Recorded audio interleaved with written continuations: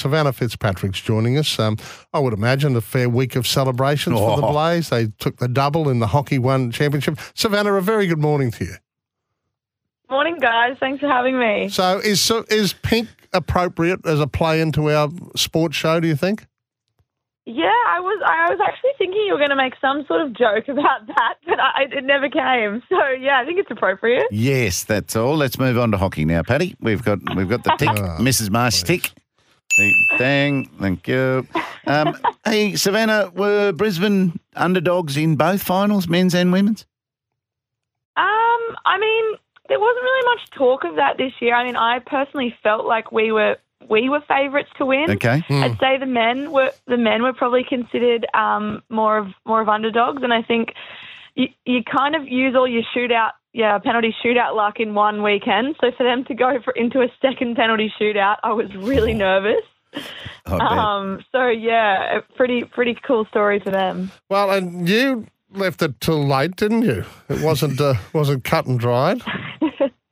Yeah, it was 2-1 with about 4 minutes to go. Or maybe we were 1-0 down with about 4 minutes to go. Honestly, it's all a blur. But, yeah, I mean, when I put the 2 goals in, it really made things a whole lot nicer once the clock was counting down from like a minute. So, yeah. And, Savannah, can you explain for us and our listeners, very clearly what Hockey One, what it is?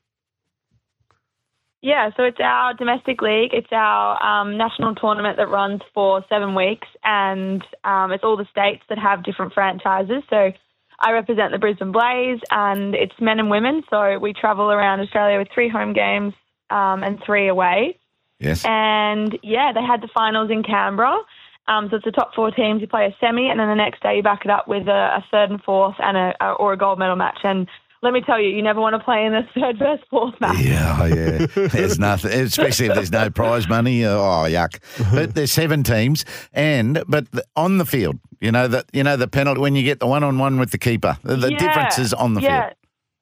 Yeah, so it's a bit more exciting. Once you score a field goal, you get the opportunity to take a one-on-one with the goalie from the 25-yard mark. So it's pretty exciting because once you get a field goal, you've got the option to possibly go 2-0 up or... Yes. Add another 2 goals. So it's, makes it more pressure on the defence and more pressure on the strikers to have to get in that second goal. Goalies. Do the goalies love that? Yeah. And as a striker yourself, do you get a high percent, do you get asked to, do that one-on-one mainly, or who did that for the Blaze? Oh, the goal scorer has to take it. Okay. So pretty much if you play a forward position, you should be practicing those, yeah. Okay. Now, I had the privilege of comparing the Queensland Sports Awards last night. At our table was a young lady by the name of Rosie Malone, who had to apply a serious makeup job to front last night at a black tie function. Right. How did she go? How did she look? Did it look covered up? She looked sensational. I said, "Who was your makeup artist?" She said, "Me," in the car on the way in.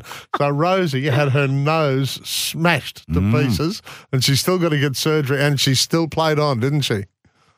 Yeah, she's such a trooper. I mean, I knew as soon as she got hit and there was blood splattered on the turf, I knew there was no way she wasn't going to be hassling the physio to get straight back on. And I knew she'd play the final the next day. She's had like the most insane list of injuries all year, but I know she loves coming back and playing for Queensland, and so she was doing everything she could to take the field. She looked like an avatar. That's what we were calling her. Has she not lost? She did not look good. Has she not lost the tip of a finger as well? Yeah, she lost a finger. Yeah, it's all in this pretty one? Gruesome what she's been through. All in the one season.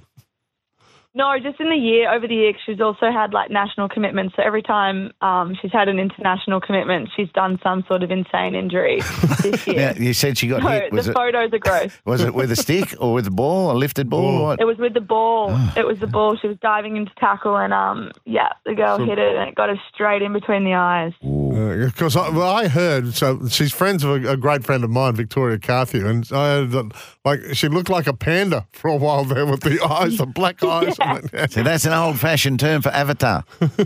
So, pretty much. Yeah.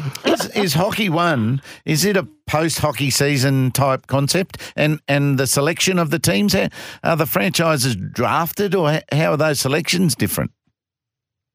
I think it differs from state to state. I mean, we hold a bit of a pre-Hockey One tournament to have like the best players in Queensland play in that, and then our squads are selected from there. But it's after the club season. So once the club season's over, the finals, we get together and sort of train in the lead up to the first game for that. So it's a nice end to the year.